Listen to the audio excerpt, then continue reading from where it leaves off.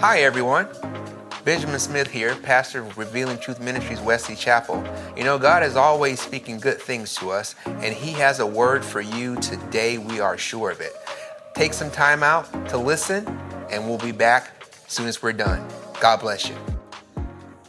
Family, given that we're going to give you a key scripture today, and before we go into God's word, we want to go ahead and make our Bible confession. If you would, please lift up your Bible. Doesn't matter to me the form it takes. It's the living word of God. Let's say that confession. Say, this is my Bible. I can be what it says I can be. I can do what it says I can do. I can have what it says I can have. Every verse is God-breathed, and I aim to live by every word. It is essential to my faith foundation and works to change me from the inside out into the person God created me to be. That is why I shall never let it go. It is reliable. It is the truth. It is divine. It is the word of God, and shall forever be to me my Bible. In Jesus' name. Our key scripture today is going to come from Matthew chapter 7 in the Voice Bible, starting in verse 15. I'm doing 15 through 18. It reads, along the way, watch out for false prophets. This is Jesus talking. They will come to you in sheep's clothing, but underneath that quaint and innocent wool, they are hungry wolves. But you will recognize them by their fruits. You don't find sweet, delicious grapes growing on thorny bushes, do you? You don't find delectable figs growing in the midst of prickly thistles. People and their lives are like trees. Good trees bear beautiful, tasty fruit, but bad trees bear ugly, bitter fruit. A good tree cannot bear ugly, bitter fruit, nor can a bad tree bear fruit that is beautiful and tasty. Let's go before the Lord in prayer. God, I thank you for this day. I thank you for your word that is reliable, true, and divine. We never take it for granted, this opportunity that we have to come and minister together. And I pray that you give me your inner wisdom to speak life into each and every person. We also pray, God, that everybody here and under the sound of my voice will get something out of the message today they can use. They will be able to use this message and make their lives better immediately. God, we're not talking about something that's going to happen years from now or months from now or days or weeks from now. God, we're talking about something that'll change their lives in an instant. It's in Jesus' name that we pray. Amen. Loved ones, why don't we just go ahead and start off where we left off? That's usually a good place to start from. We are on the subject of forgiveness. And the last session concluded with me giving you a statement. Observe this statement because I want us to say this together. For those of you who heard the message from last week, and for those of you who were here last week, of course, this statement will look familiar to you. Turn your attention to the monitors. Nope. Go to the other one, please.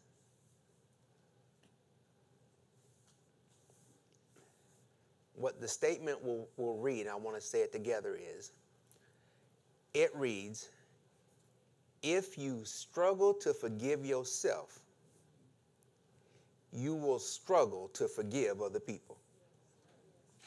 So I want you to say that with me. Say, if you struggle to forgive yourself, you will struggle to forgive other people. Now, there is no direct scripture that I have for that statement. None. Recall, I already told you that.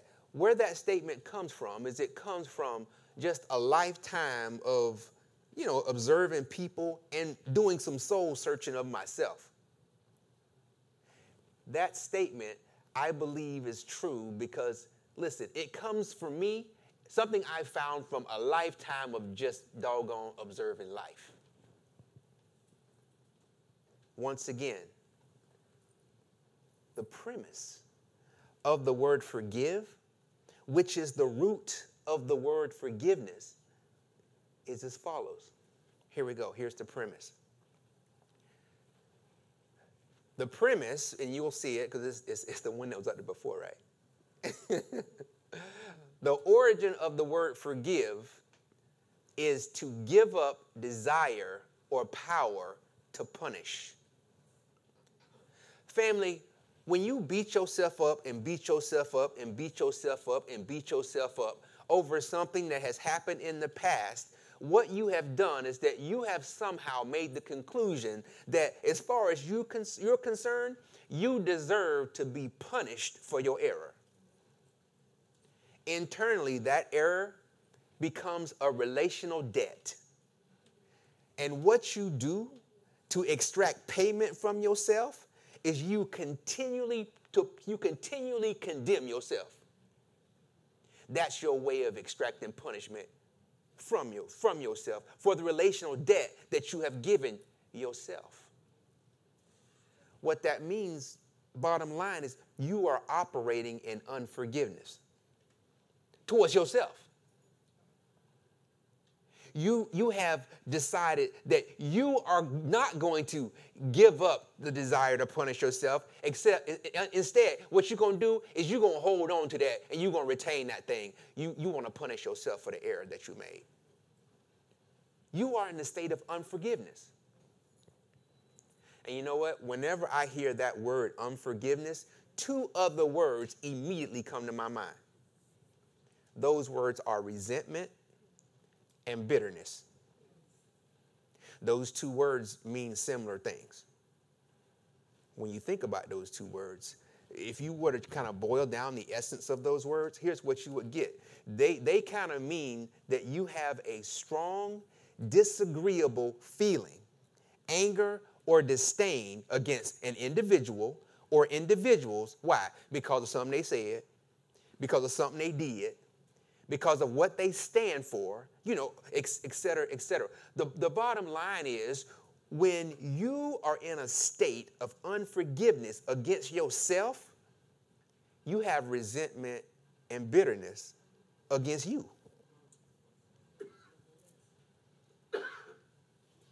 That's what's going on.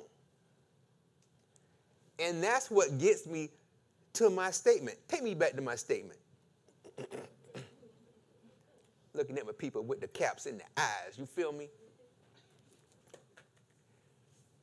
My statement is, if you struggle to forgive yourself, then you will struggle to forgive others. Look, if you struggle to forgive yourself, if you struggle to forgive you, odds are, you ain't got no problem not forgiving other people. If you struggle to forgive you, you will, odds are, struggle to forgive other people, because the resentment and the bitterness that you have towards yourself is evidence that most likely you can hold on to past hurt. If you struggle to forgive yourself, you will, odds are, struggle to forgive other people. Why? Because the simple fact that you have bitterness and resentment against yourself is evidence that what? Oh, you can probably hold on to a grudge. If you struggle to forgive yourself, anybody that crosses your feelings in a bad way, those folks are unknowingly putting an open flame next to a powder keg of resentment and bitterness.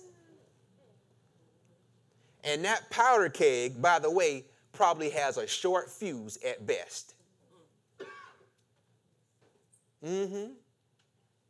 Listen, family. If you struggle to forgive yourself, I'm talking about you and you. Two people having a conversation, but one person present.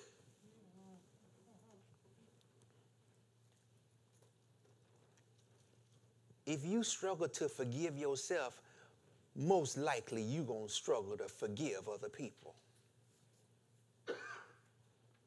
When you are struggling to forgive yourself, somebody can look at you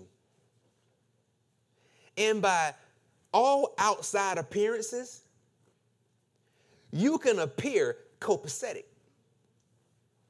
You like that word? Old school. I reach back in the kitty and pull that word forward. Copacetic. Hey, I reach back. I pull that word back from the times when bell bottoms and afros first got started. Huh? Copacetic. I pull that word back from the days when people used to look at each other and call each other cool breeze or jive turkey. When people used to sing about having a diamond in the back, sunroof top, dig in the scene with the gangster lean. Hoo. Y'all don't know about that. Or maybe you do know about that. You might go home and dust them bell bottoms off tonight. Put that afro wig on, them hoop earrings, be up in the mirror doing your thing. But, copacetic. Just kind of getting us back on the thing here. Listen, if you struggle to forgive yourself, anybody who crosses your feelings in a bad way can be in for a rude awakening. If you're struggling to forgive yourself, and, by the way, they already know you claim to be Christian. So when they come in your way, when they in your presence, when y'all in the same room, when they hear your name, they might already be thinking that, you are Mr. Forgiver Brother.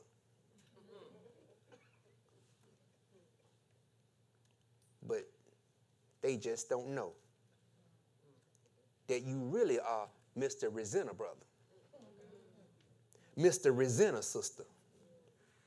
Because you claim to be Christian, they may look at you and think, you know what? You Mrs. Forgiver Brother. But they just don't know. Your nickname might as well be Barbara Bitterness. Roberta Resentful. Hey, I like this one. Sally One Strike. You ain't got much room with me. Cross me if you want to. You ain't got but one time.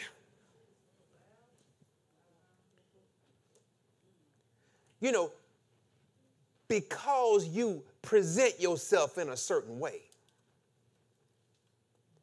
In their minds, somehow, you got this forgiveness on tap that you can give out. But they just don't know. Because you struggle to forgive yourself, doggone it, if I will hold something against me, you know I'll hold something against you.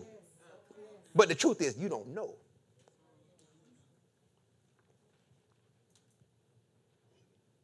But now you know. If you struggle to forgive yourself, hey, listen, more than likely, you sure enough ain't got no issue with holding unforgiveness against somebody else. Who, not you?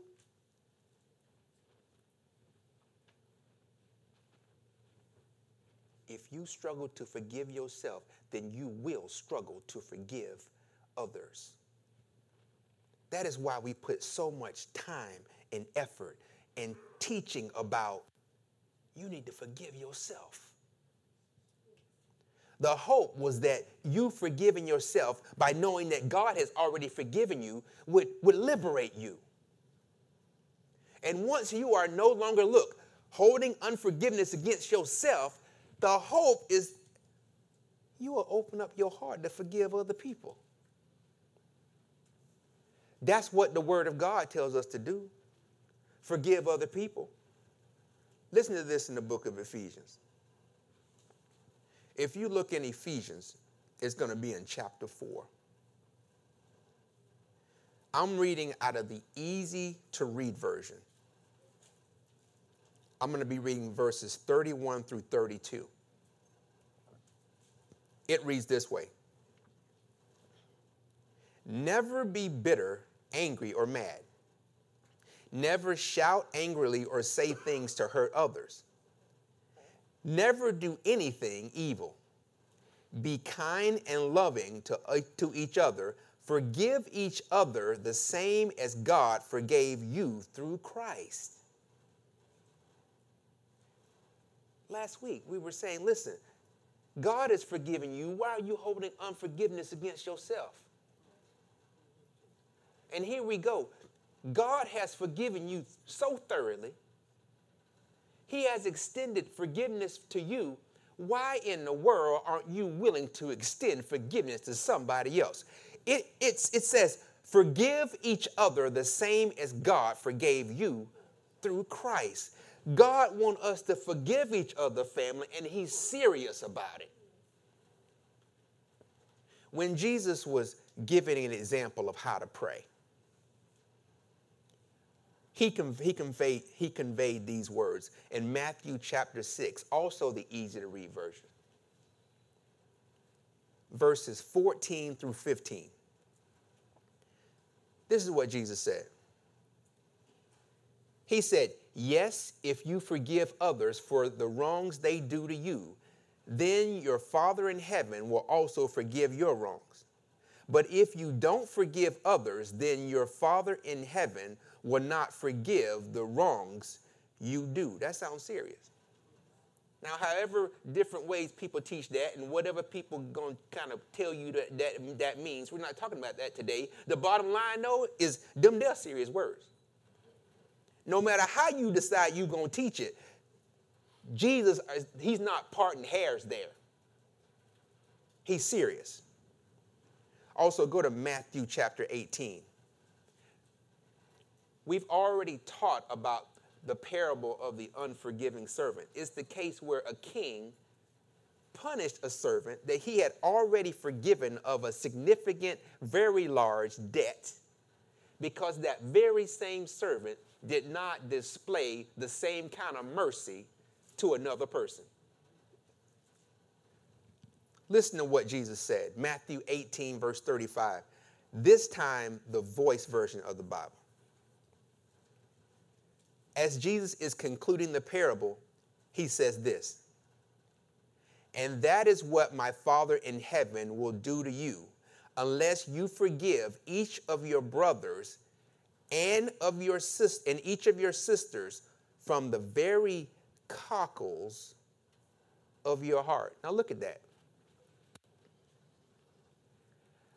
I like this out of the Voice version because it throws in brothers and sisters for all them folk that be trying to just make the Bible about dudes.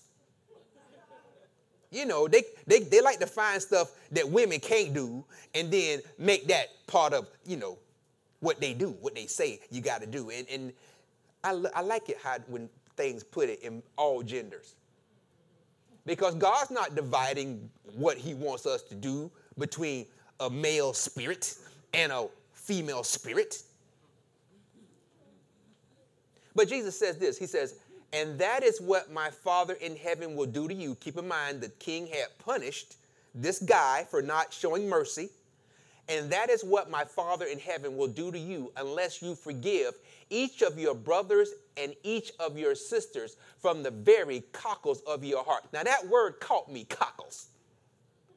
Because I read that a couple times. I tried to go by it, but then my mind wouldn't let it go. And I was like, okay, God, I understand this is your word, but doggone it, I ain't got no cockles in my heart. Nobody know no cockle is. That sounds like something that you don't want to have in your heart. You go to the doctor and the doctor say, "Ooh, I got something to tell you." You're like, "What's wrong, doctor?" Say, "I looked at your x-ray." "What's wrong, doctor?" "Your MRI." "Doctor, tell me right now." "Doggone it, boy, you got cockles." "Doctor, don't tell me I got cockles." Say, "Doggone, you got cockles." But you know what? Then I calmed myself down, and then, I had a discussion with Google. Maybe Google, maybe you can help a brother out. Because right now, I feel like I got to, I might have cockles. But Google was a help. Let me show you. For those of you who are wondering what cockles are, from your old back in school's days, your heart has 4 chambers. And the cockles are the ventricles, which are the bottom 2 chambers of your heart. So when it says, or Jesus says, forgive them from the very cockles of your heart, being that cockles are the ventricles or the lower part of your heart, what he's really saying is you need to forgive somebody from the bottom of your heart. You need to forgive somebody and forgive them from the bottom of your heart. Don't tell me that God's not serious about that thing. God expects you to forgive somebody and, get this, forgive them for real. Now, y'all know how long I have been blessed to be married to Miss Greta. I'm talking a long time. And the kind of thing that we always say is like, we have been married, as of today, we have been married together longer than we've been apart. Think about that math. We've been married and on this earth longer than we just been on this earth living just by ourselves, as single people. But when we talking about these cockles, as married folk, I'm going to tell you, way back early in our relationship, we wasn't necessarily forgiving each other from these cockles. We weren't necessarily forgiving each other for real. Now, I know I tell a whole bunch of just different little Smith stories about Miss Greta, but this one I'm going to tell about me.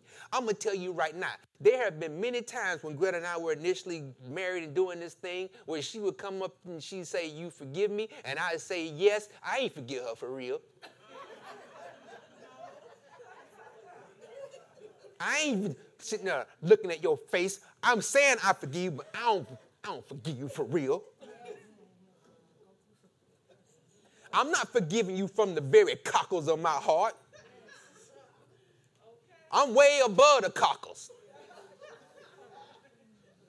Hey, family, you got to understand. I'm saying I forgive you, but not because I really forgive you. I say I forgive you because, doggone it, I'm tired of talking about it. I want you to just be quiet and leave me alone. You're chewing my ear off. I'm done. That's inside. But on the outside, okay, sweetie, I forgive you. But that's not coming from the bottom of my heart. What she don't know is her husband, hey, Mr. Resenter sister, is just telling you, I forgive you to get you to leave me alone because I don't want to talk about this no more. And by the way, I'm still holding on to that little piece of resentment against you for the very next time you do that thing again, I can say, I told you so. That's why I ain't forgive you in the first place.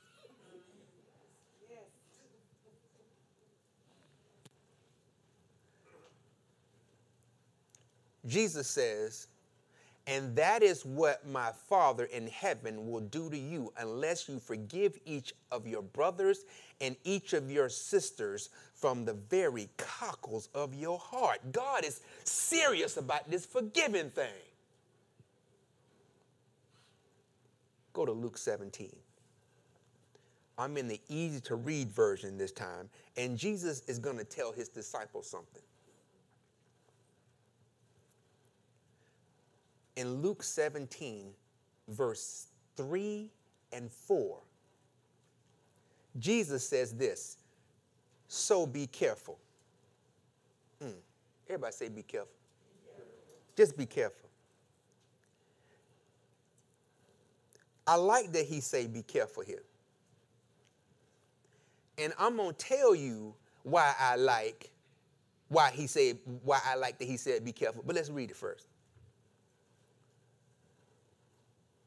So be careful if your brother or sister in God's family does something wrong, warn them. If they are sorry for what they did, forgive them. Even if they do something wrong to you 7 times in one day, but they say they are sorry each time, you should forgive them. Now let's go back to the beginning of that so they can see it. Because sometimes I know I flip-flop from versions from time to time, and it's hard to pick it up, especially if you just got the Amplified in front of you like, I don't really see that. But let's check this out. It say, be careful. And I like this. He say, be careful. Because I already read it to you. I'm going to say it, then I'm going to read it. I like that he say, be careful. He said, be careful because just because, my interpretation now. Don't go looking for this. My interpretation. So be careful because just because you claim to be a follower of the way, it don't mean that you're going to do this. Be careful. I'm getting ready to tell you something, but you need to be careful because what I'm getting ready to tell you, you might think, oh, I can do that, but it ain't going to be easy. So I go ahead and tell you in advance, be careful. It's like when you ask somebody for some help and you got some heavy stuff to move, and they be like, before you answer. Before you answer, I got some work for you. I can do it before you answer. It's heavy stuff. You want to make sure before they get that, oh yeah, I got this, that you want to give them a warning up first. Hey, caution sign, be careful. So here we go. Jesus says, be careful. If your brother or sister in God's family does something wrong, warn them. If they say sorry for what they did, forgive them. Even if they do something wrong to you 7 times in one day. My God, they coming to the kitty too many times. If they do something wrong 7 times in one day, but they say they are sorry each time, you should forgive them. Now, go back to the beginning again, where he say, so be careful. Now, I already gave you one thing about be careful. Let me tell you the other be careful. You need to be careful and cautious. This is for us now. This is me putting some more be careful on the be careful I already gave you. In this scenario, notice, it is saying you are to forgive somebody if they say, I'm sorry. But what if you never see that person again? What if you never talk to that person again? What if it's unhealthy or illegal or not practical for you to even be exchanging words with that person again? What if you never get that I'm sorry?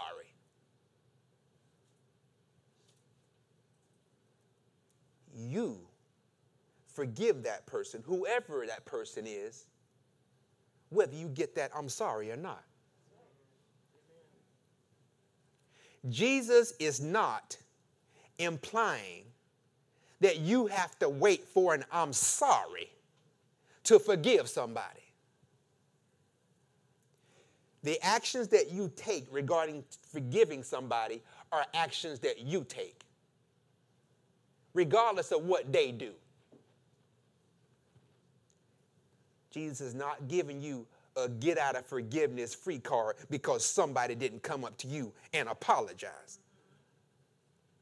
Check it.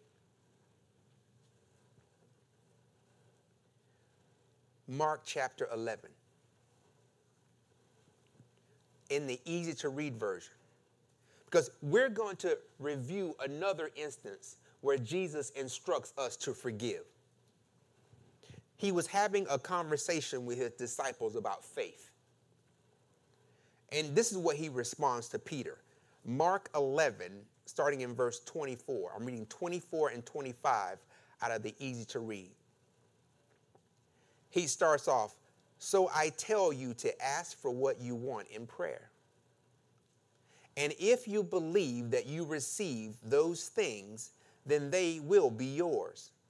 When you are praying and you remember that you are angry with another person about something, forgive that person, forgive them so that your Father in heaven will also forgive your sins. This is an example where Jesus says, listen, you are in fellowship with the Father. You are communing with God. And while you are communing with God, you remember that you mad with somebody. It reads, when you are praying and you remember that you are angry with another person about something. Now, Jesus didn't tell you, now what I want you to do, I want you to stop praying. You know, you might be on your knee. Get off your knees. Go put on some pants. You just got on pajamas. Go put on some clothes. Get your keys. Make sure you find out where that person is. Drive over to them. Make sure you sit them down and you tell them what the deal is, and you get your apologies on, and you get the forgiveness on, and then you get back in your car and you drive back to your house. You can take your clothes off now because you already did what you're going to do, and get back down and finish praying to God. He didn't say that. Jesus say, while you are praying to God, and you remember at that moment that you mad, fed up, done with somebody, you forgive them then. Don't go and try to find them. Don't go and try to figure out a reason why you need to wait. You forgive them right then. You make the move. Forgive them. The implication there being that if you want a good relationship where you commune freely with the Father, if you want that relationship where you and God just have this relationship, where there is this free-flowing exchange of you talking to him talking to you, him reading the desires of your heart and fulfilling those things. If you want that good, healthy relationship with God, you can't bring unforgiveness into the mix. And look, when you are praying and you remember, why do you remember you angry with somebody but when you pray? Listen, you ain't remember you was angry with them before you start praying. That is God trying to tap you in your heart. He's saying, get that out of there. I can't commune with you like that. Get that out of there. I can't talk to you like that. Get that out of there. We ain't talking like we're supposed to talk. Get that out of there. I don't want that mess in here. Get that out of there. You come here with me. Don't come in here with that unforgiveness mess. When you are praying and you remember because God said, what is that? What you done brought up in here? This is about me and you. What's Sheila doing up in our time? What you bringing Richard up in here for? What your mama doing in here? We ain't praying about her. Why your boss standing between me and you?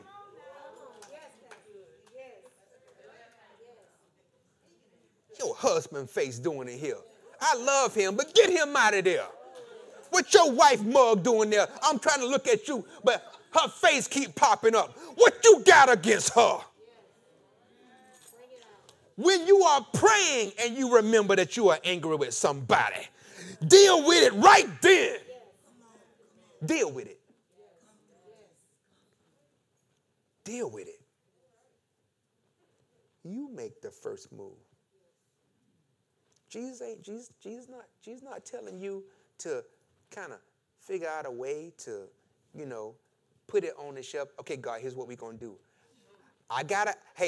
I'll put that in the parking lot, right? You got your little flip chart with God. You're like, God's like, okay, listen, I want you to go and you need to forgive Barbara right now. Okay, God, here's what I'm going to do. We're gonna park this, right, God? We're going to put this on the parking lot, and I'm going to put this on my to-do list. Listen, I'm going to put it in my phone, and I'm not going to forget it. And so what we're going to do is, I promise I'm going to do this. I'm going to put this over here, God, and I'm going to do it. But right now, can we finish fellowshipping? Because there's some things I want to ask you about, God. But I promise, as soon as we're done, I'm going to handle this. God's like, get your behind up.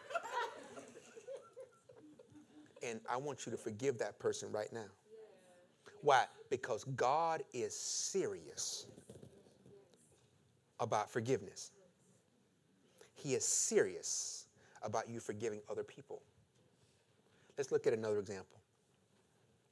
Look at Matthew chapter 5 in the Voice version of the Bible.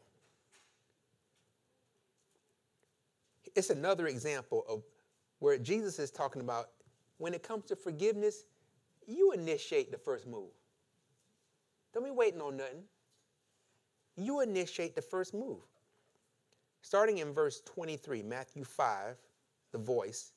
This is part of Jesus' Sermon on the Mount. He says, therefore, if you are bringing an offering to God and you remember that your brother is angry at you or holds a grudge against you, then leave your gift before the altar, go to your brother, repent, and forgive one another, be reconciled, and then return to the altar to offer your gift to God. Now, here's another scenario.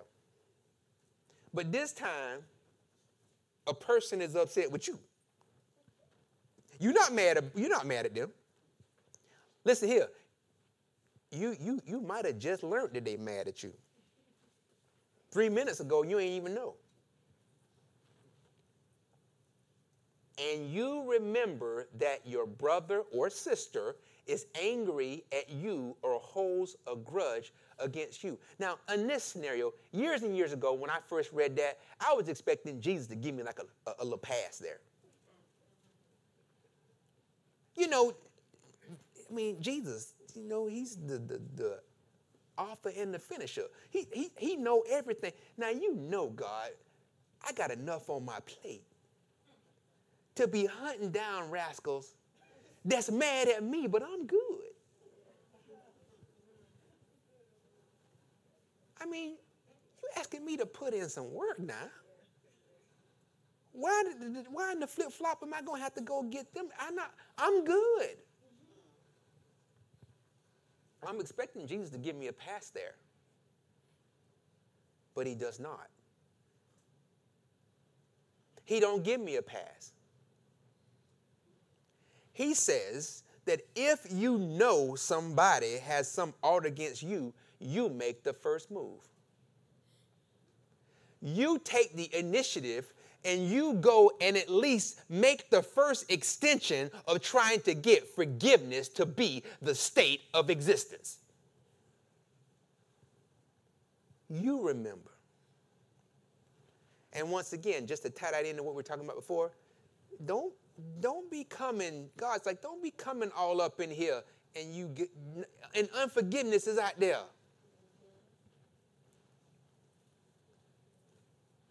God is serious about people's hearts, and God is serious about us forgiving others.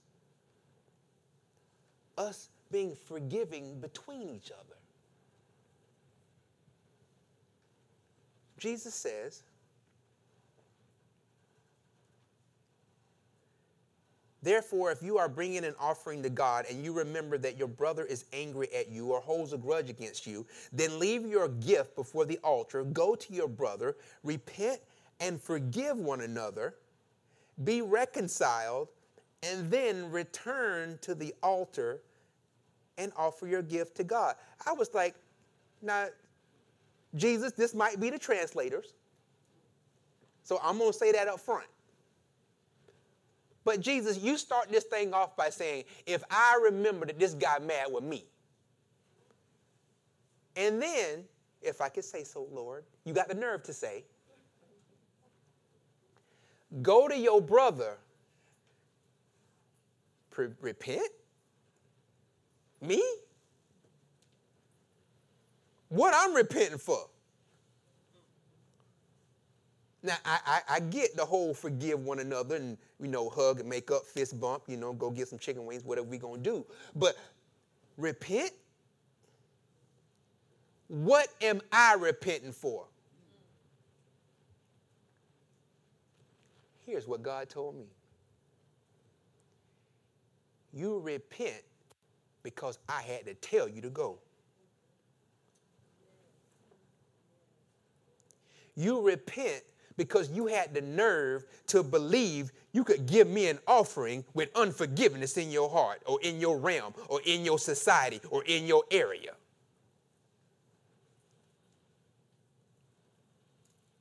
It says, you remember. So you knew that unforgiveness was out there and you had the nerve to try to slip in a gift to me. So yeah, you repent for that. The fact that you weren't big enough to make the first move. The fact that you let that linger so long. Let me go ahead and jump 2 feet in here, so I'm already a little wet. Let's go ahead and get up to my neck. You got a brother or a sister or a husband or a wife or a best friend, and you know something ain't right. You know you at odds, or they at odds with you. It ain't got to be nothing that you did. Read the scripture for yourself. But you know that it exists. But you're thinking that you're cool. You're thinking that you're good because you the one ain't got no issue. It's their problem. If they want to deal with this, they can come to me. And 1 week turn into 2. 2 weeks turn into 3. Weeks, months go by, years go by, decades go by, and now you ain't talked to that person, and you got to look in the yearbook to see what they look like. You got to go and try to find them on Facebook to see how they doing. Because why? It all started with you thinking they need to come to me first. God saying, repent.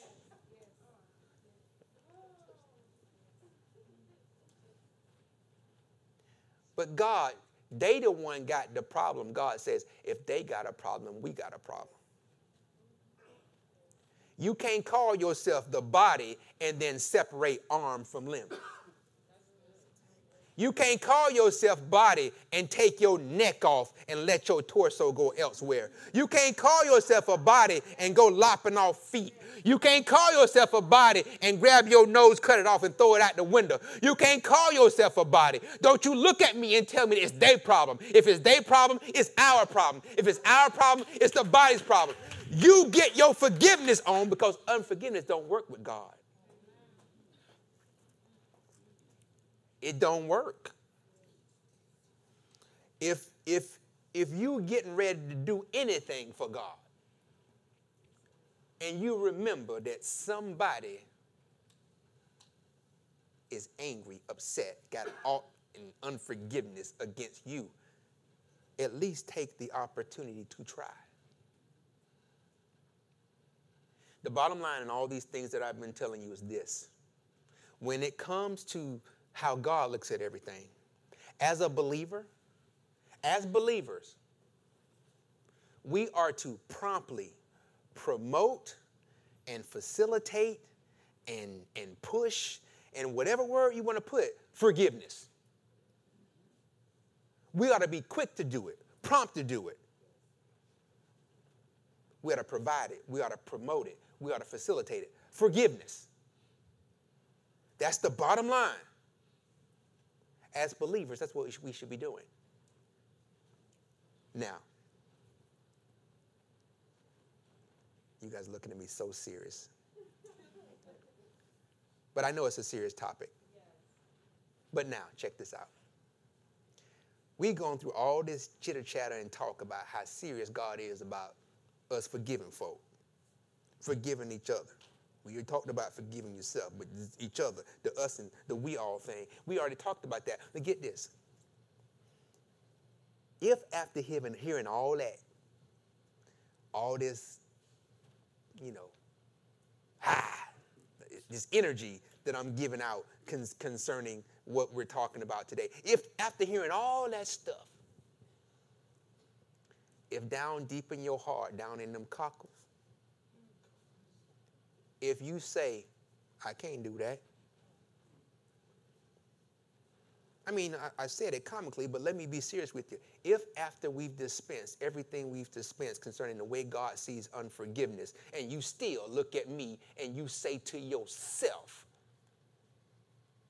I ain't going to do that. If from the bottom of your heart you say, listen, I don't see how I'm going to have that unhesitant, unlimited forgiveness just to give somebody like that. I ain't going to do that. If after hearing all of this from the bottom of your heart, what you say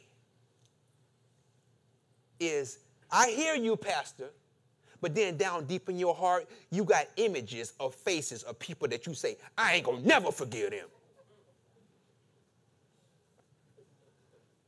If after all of this, whatever unforgiveness, for it don't matter how many years you've had it, it don't matter what they did, it don't matter how you feel about it, but if after all of this down deep in your heart, when you see that image of that person's face in your mind, you say to yourself, hell will freeze over before I ever consider the idea of possibly, maybe, probably forgiving them. If that's what you say, then family, that brings to the forefront a very critical question.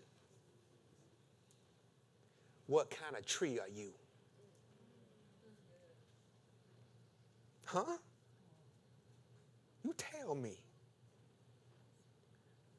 If you can hold on to that kind of unforgiveness and just refuse, I got to know, what kind of tree are you?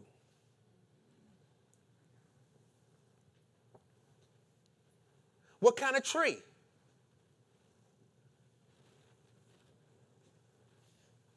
I want you to observe something.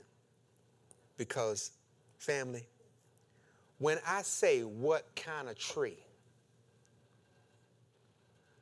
I want you to know, even though I pose it as a question, that's really not anything for you to answer.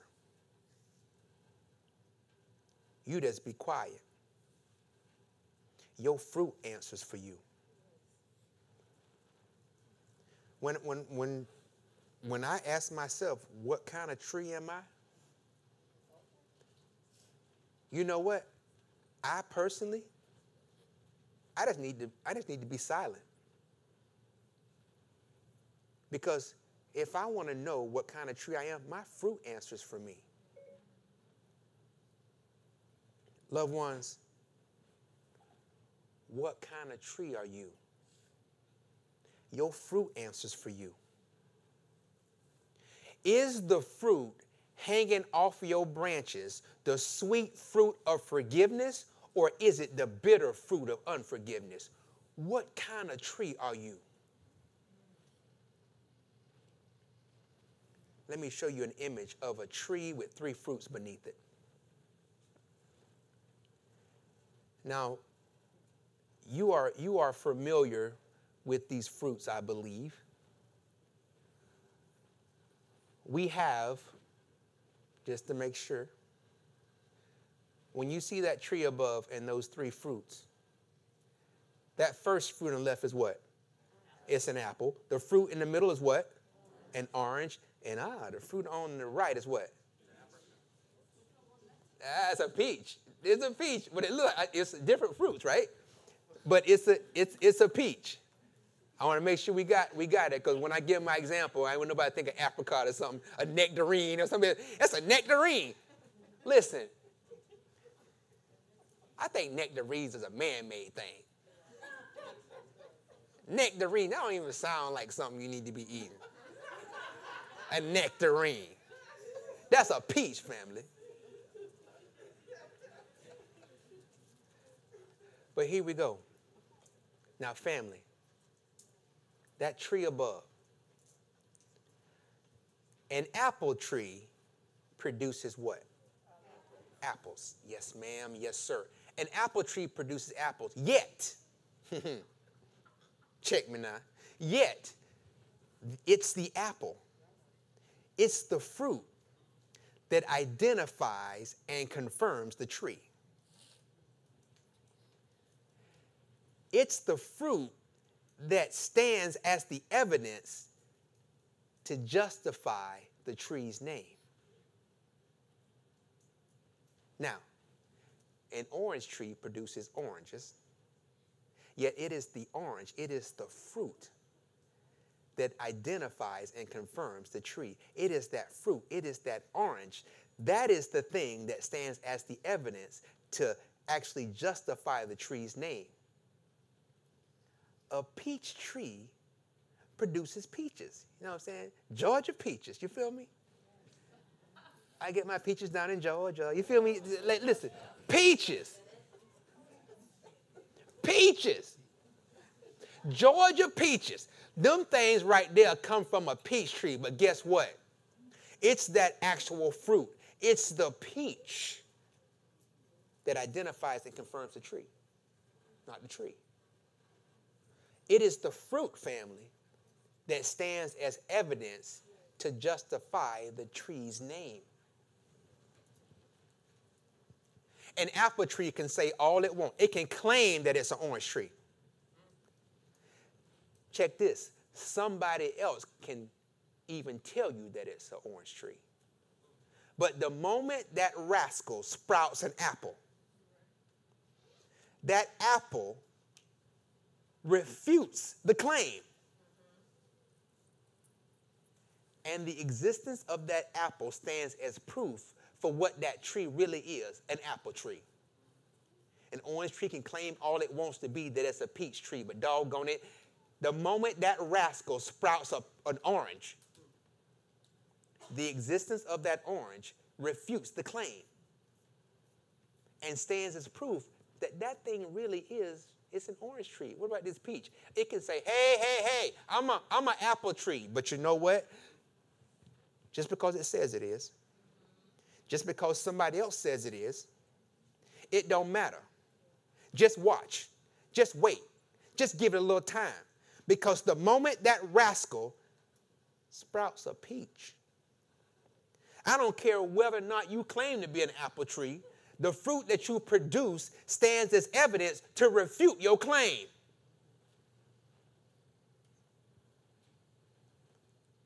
It is the proof that you really are a peach tree.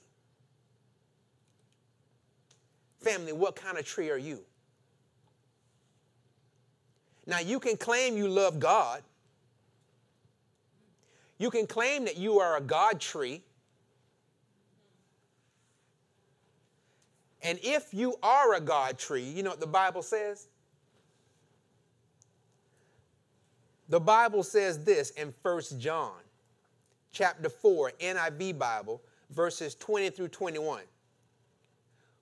Whoever claims to love God yet hates a brother or sister is a liar. Give me them words, folks, on the screen. Let them see it for themselves. You claim that you a God tree. Now, according to this, it says, if we say we love God but hate any of our brothers or sisters in his family, we are liars. You can claim all you want to that you a God tree. You can claim all you want to that you got the mind of Christ. You can claim all you want to that you got the Holy Ghost inside, that you Holy Ghost feel baptized. You can tell me that you're born again. You can tell me that you're saved. You can tell me how many people you brought to Christ. Tell me how long you pray. You can tell me how much offerings you give. You can tell me how many places you serve in. You can tell me how long you've been at the church. You can tell me things over and over and over and over again. You can tell me that, listen, I got a membership of 10,000. You can tell me that you go on mission trips. You can tell me anything you want to, but doggone it, if I'm looking at your branches and the fruit of your tree is hate,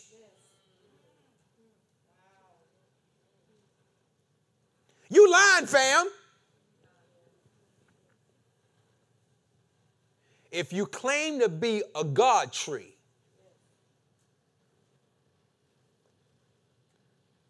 I don't care how much Bible you read. If you claim to be a God tree, I don't care how much you say that you are one in the way, that you're a disciple of Christ. If you claim to be a God tree, but the fruit hanging off your branches is hate, the Bible says we are liars. If we don't love someone we have seen, how can we love God? We have never seen him. You can claim all you want to be a God tree. My question is, hey, what kind of tree are you? And you know what? Let's check your fruit. That's not for you to answer. You can tell me you had the mind of Christ. You can tell me that you Holy Ghost filled and fire baptized. You can go through all this effort to convince me that you are a God tree or a Holy Spirit tree or a Jesus tree. The bottom line is this. You just shut up and be quiet and let me examine your fruit. I'll tell you what kind of tree you are.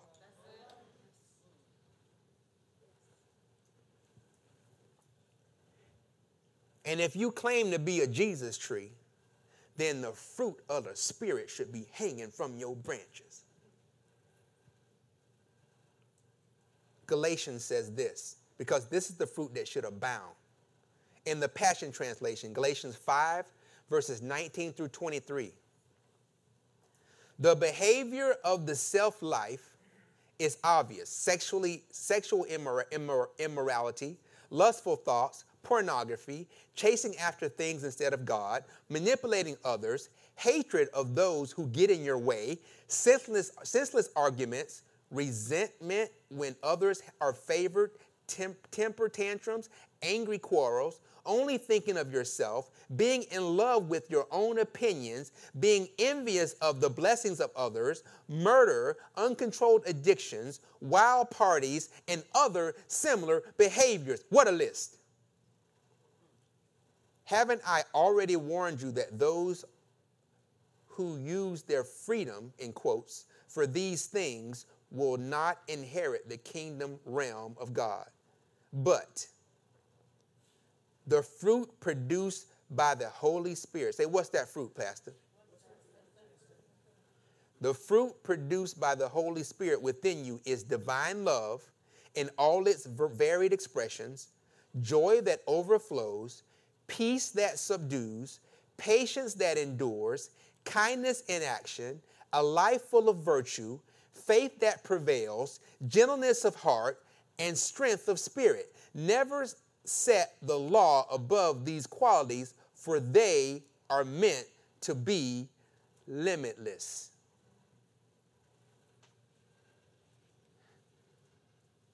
Now let's put this in a bow for you. I'm going to show you an image. It's an image of a tree with certain things hanging from its branches.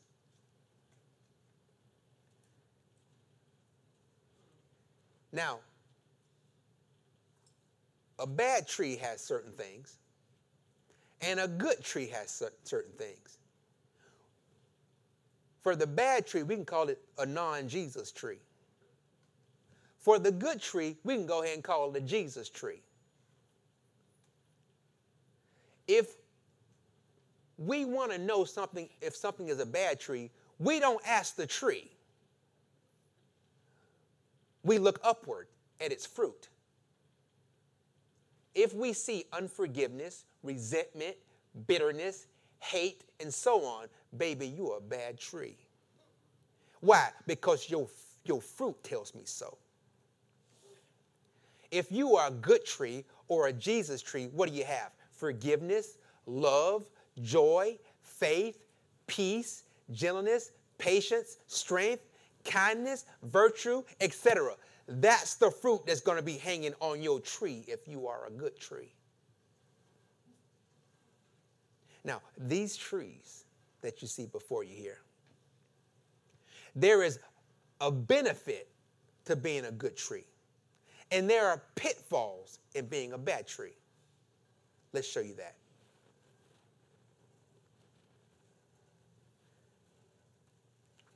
When you think about this, the pitfalls of being a bad tree, we're going to throw these at you quickly.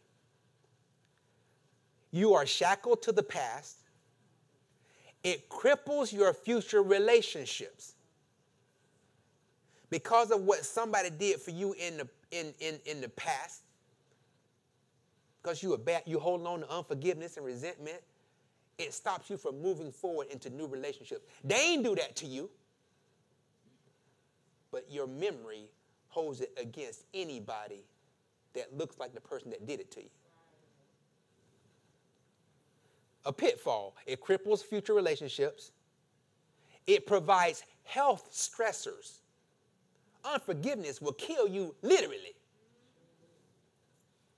It hinders fellowship with God.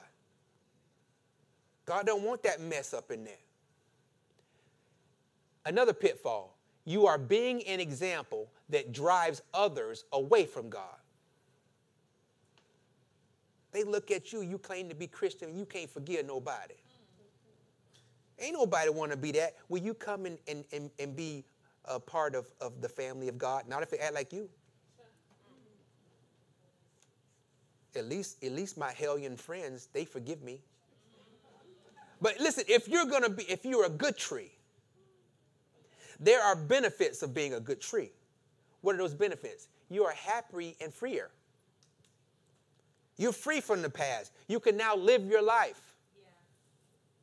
Yeah. It promotes future relationships. You're not holding somebody else accountable for something somebody else did.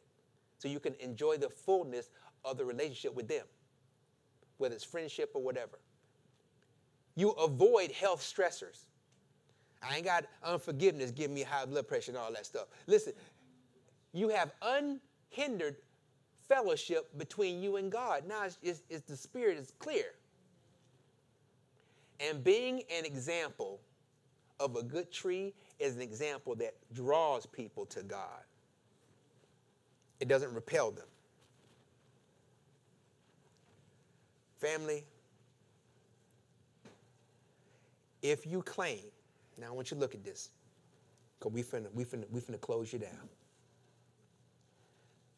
If you look at this image, bad tree on the left, good tree on the right, the bad tree fruits, all that bitterness and whatnot, and the good tree fruits, all that love and peace and patience and just being kind, all that stuff. If you claim to be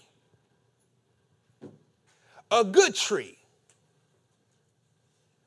but your fruit over here,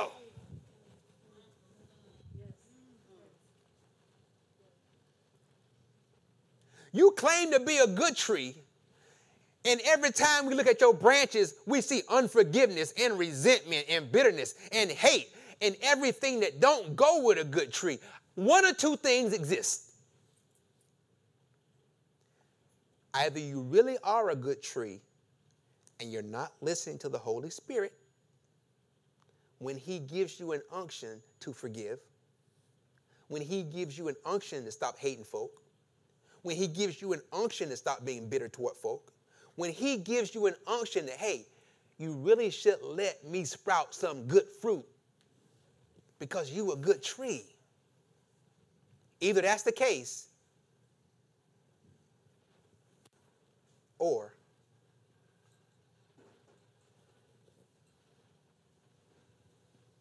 You ain't here. You over here.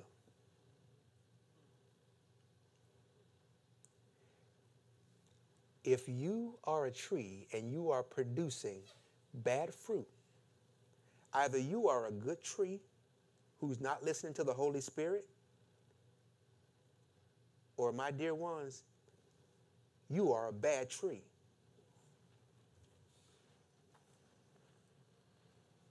You a bad tree. Jesus is not Lord of your life. Don't tell me that.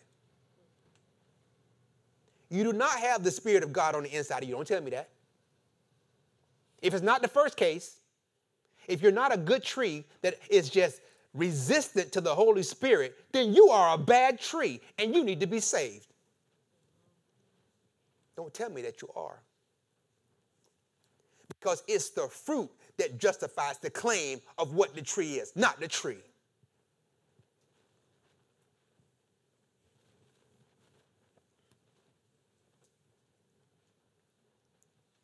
My closing words are these. If you are truly a good tree, grow up spiritually. Stop grieving the Holy Spirit and forgive. Forgive other people. If you really are a good tree, stop grieving God's Spirit. Ephesians chapter 4, verses 30 through 32 in the Voice Bible says this. It's time to stop bringing grief to God's Holy Spirit. Look at that. Family, it's time today. We're not going to put it on the board to do for later. It's time to stop bringing grief to God's Holy Spirit. You have been sealed with the Spirit, marked as his own for the day of rescue. Banish bitterness. Let that fruit go. Banish bitterness, rage and anger, shouting. I'm going to come back to that quickly. Shouting and slander, and any and all malicious thoughts. These are poison. All that shouting and getting in people's face and slander, I can't let nobody be. I ain't no pushover. Stop grieving the Holy Spirit. I'll go this far too. Stop letting the model of who you are come from somebody that's got a YouTube channel. Just because somebody got money and they figure out a way to market themselves and give advice, why that's your advice? You a good tree. You already have an advisor. Ain't got the nerve to talk about them people on a first name basis like they your friend. I'm not going to call no names, but you know what I'm talking about. I was watching so-and-so and, just a name. Wilma said, you don't know Wilma? Why she your advisor? Now, she glad that you're watching because all them likes and all them subscribers that she got is loading her pocket. But that shouldn't be the food for your spirit. Anyway, it's time to stop grieving God's Holy Spirit. You have been sealed with the Spirit, marked as his own for the day of rescue. Banish bitterness, rage and anger, shouting and slander, and any and all malicious thoughts. These are poison, family. I'm going to say it. Those things are poison. You know what I'm saying? They're poison. That's right. They're poison. It says, instead of bringing grief to God's Holy Spirit, instead do this. Be kind and compassionate. Let your fruit be real. Graciously forgive one another just as God has forgiven you through the anointed, our liberating King. Family, if you really are a good tree, stop grieving the Holy Spirit and just forgive.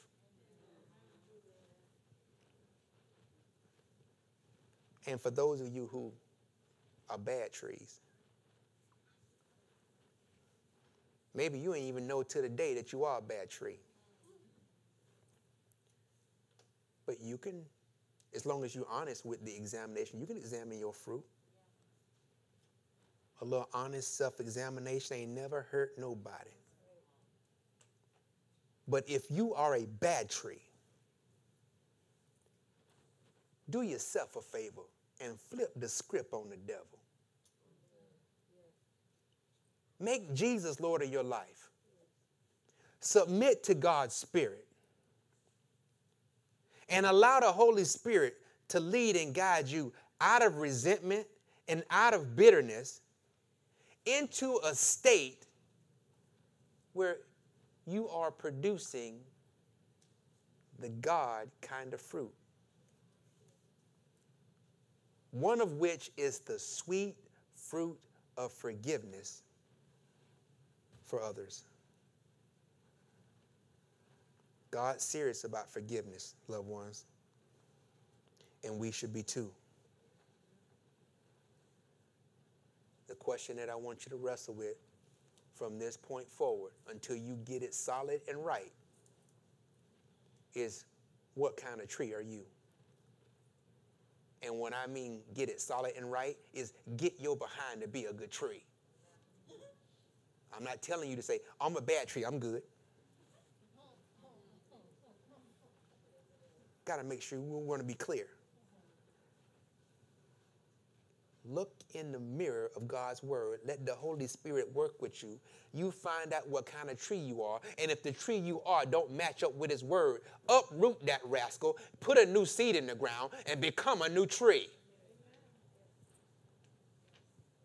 Don't you stay that bad tree. And if you a good tree, stop grieving the Holy Spirit. Let your good fruit pop up on your branches.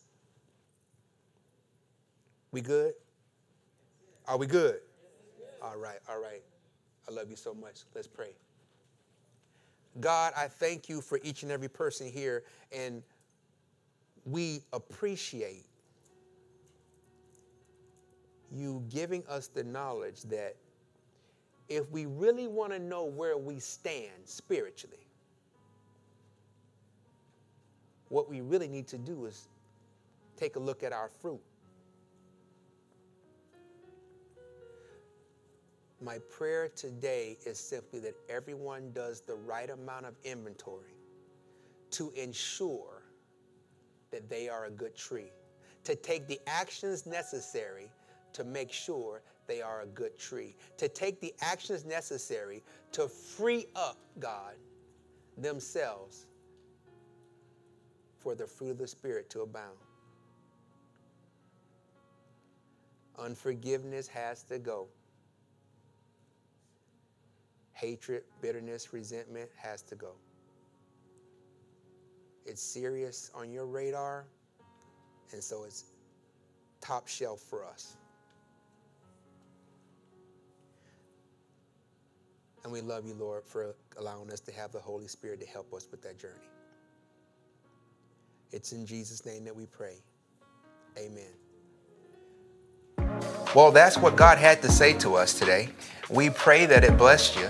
As always, we pray that the Word of God blesses you, not just years from now or months from now or weeks from now, not even days from now, but we pray that you got something out of the message today that would change your life immediately. God bless you, and look forward to chatting with you next time.